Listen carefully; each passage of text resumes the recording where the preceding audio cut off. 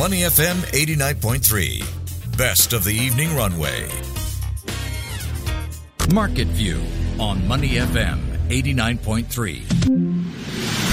That's right, you're listening to Money FM 89.3, and it's now time for Market View, where we take a look at how the Singapore stock market is likely to close for the day, the biggest movers, sectors and companies to watch.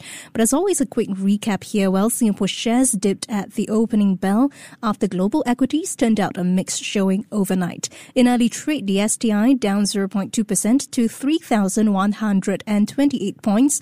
Nearly 37 million securities changed hands in the broader market.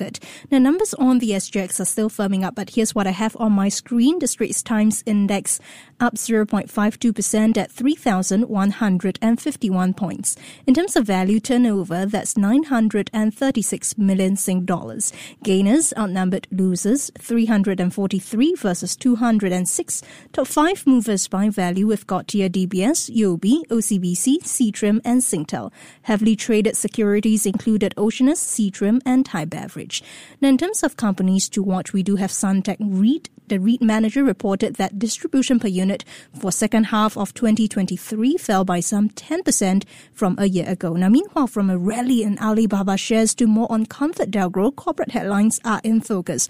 Also on deck, what's up with Netflix and its best customer gains since the pandemic surge and eBay's move to slash 1,000 jobs. Now, joining me on the line is Willie King, founder, the dividend titan. Willie, welcome. Hey, good evening, Tian.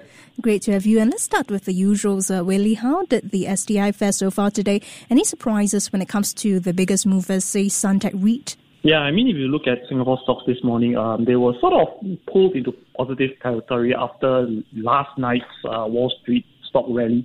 And of course, I think the market seems to be much happier also. I mean, if you look in the midday, where some of the stocks were driven largely by some of the news coming out from China itself after the Chinese market, the government wants to actually start to launch some of the quantitative easing or monetary easing. Now, coming back to the Singapore market, we are looking at Suntec Reit. I think it has reported a disappointing distribution per unit or DPU for the second half of 2023, and it fell by, like what you said, it fell by about 10% as compared to a year earlier. So this, on one hand, it seems like the revenue and the net profit income has actually grown. This was something which is quite expected. I mean, if you see from the reopening after COVID, you have retail, you have offices, people are generally coming back and you can see the foot traffic. But what was pretty surprising here is that the stock itself or the REIT itself have actually managed to clock slightly higher financing costs. That's one. And number two, because of its Australian properties, that actually resulted in some of the currency weakness because it collected Australian dollars. And because of our stronger Singapore dollar, that has actually resulted in some currency losses, which also resulted in a fall in its distribution per unit. And I do want to take a look at some other companies to watch. Willie, I'm just going to drop some names over here and you pick up one that stood out to you, yeah?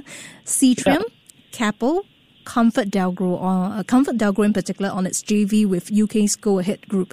Which one stood out to you? Yeah, I mean, there's actually a few which I've been reading, and one which stood out for me is actually ComfortDelGro, largely because of its joint venture with UK's GoAhead Group. So what is interesting is that after the pandemic, I think ComfortDelGro has sort of made much more headwinds into trying to do JVs in order to improve its business.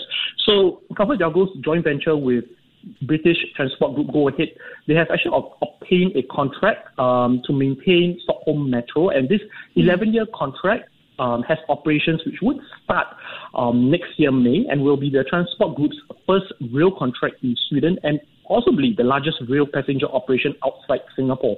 So this is something which is interesting because if you look at ComfortDelGro for the past couple of years, it has been trying to grow its revenue, and if you see its latest first half 2023 results, even though it has sort of maintained a recurring revenue, its profits haven't really done too well, largely because of higher operating costs. So it is trying to actually maintain operating costs. So on one hand, I think while it's actually positive to look at ComfortDelGro in terms of its joint venture, I think it also remains to be seen how ComfortDelGro can actually integrate some of its joint venture contracts or future contracts into its business more importantly, also trying to maintain its operating costs. So ComfortDelGro actually came as something which is interesting for me, at least for today.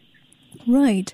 And across the region, Willie, Alibaba Group Holdings shares jumped after a New York Times article that founder Jack Ma, he has been buying up shares in the company. Now, per the report, Jack Ma and Alibaba chairman Tsai, they have bought a combined $202 million worth of shares in recent months as stock plunged. How far has that fueled a rally in Hong Kong today? Also amid news that, Chinese authorities are propping up the economy. Yeah, I mean, on one hand, Alibaba is one of the companies or the stocks which a lot of Asian investors tend to be watching out for. You could say that it's really the crown jewel of China and even in the Hong Kong market. So when Alibaba actually made this news, the Hong Kong market was really in a sort of a happy trigger mode, and it sort of, had a rally for the day itself. And on top of that, you also have the Chinese government also trying to kickstart the economy by producing some of its stimulus measures. Now, for Alibaba itself, if you look at Jack Ma and Tsai, which is the chairman, they've actually bought back about $200 million worth of shares in the recent months. So this actually come across as two positive news, because share buybacks tend to be a good support of the share price performance. That's one. And it also signals to the market that for company management, for management to actually buy back shares, it shows a sign of confidence for the company itself. However, if you look at a lot of these share buybacks, typically it has to have some form of significance in terms of the assets, because if you look at Alibaba's balance sheet, it has over $200 billion of assets. However, if you look at the recent purchases, it's only less than $500 million of share buybacks. So it might not be that meaningful if you think about trying to improve the financial health of the company through share buyback. However, this actually gives some form of confidence. Now, what investors or what I would want to see is actually a more consistent share buyback going into the future. That means trying to reinstate Alibaba's share buyback program on one hand. Another one is to see the magnitude or the amount of share buybacks in terms of the share amount, the share value which they're actually buying back. So this would be something which I'll be closely watching out for. Now, I think the good thing about this share buyback is also riding on the tailwind of more positive results. If you see from its recent results late last year, Alibaba sort of has come out of the woods because it has sort of a single-digit growth in terms of its e-commerce and its retail business. So I guess that's something which is probably a positive sign for Alibaba. Right, and over in the US, Willie, let's take a look at Netflix. Signed up 13.1 million customers in the last 3 months of 2023, the streaming giant's best quarter of growth since the pandemic surge. How do you read into this?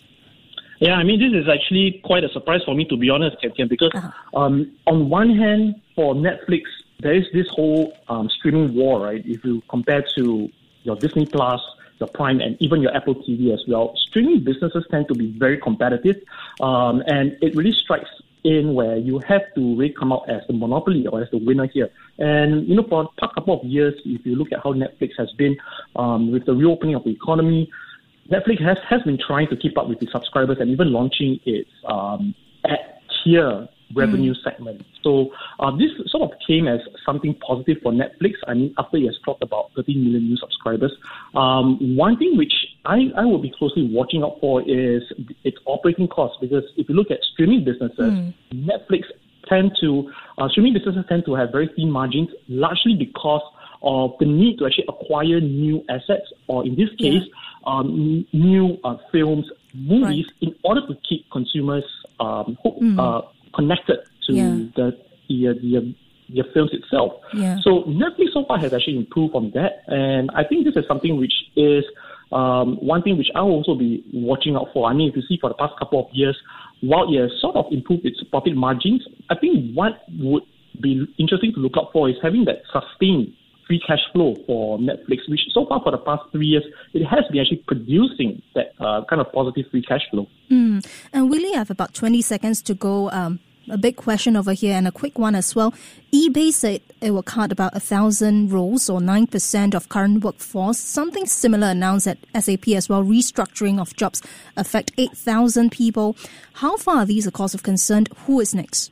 Yeah, I mean, if you look at SAP, if you look at eBay, and even if you look at some of the Magnificent Seven, a lot of them have been reducing headcounts.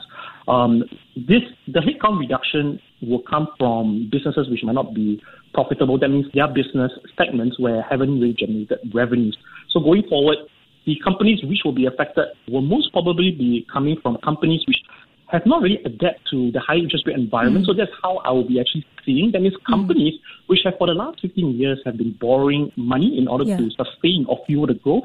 Right now with high interest rates, they're probably going to actually reduce the size or the headcount. So that means I'll be looking at companies where they have more leverage in this case and trying to maintain that or reduce that and thereby reducing headcounts.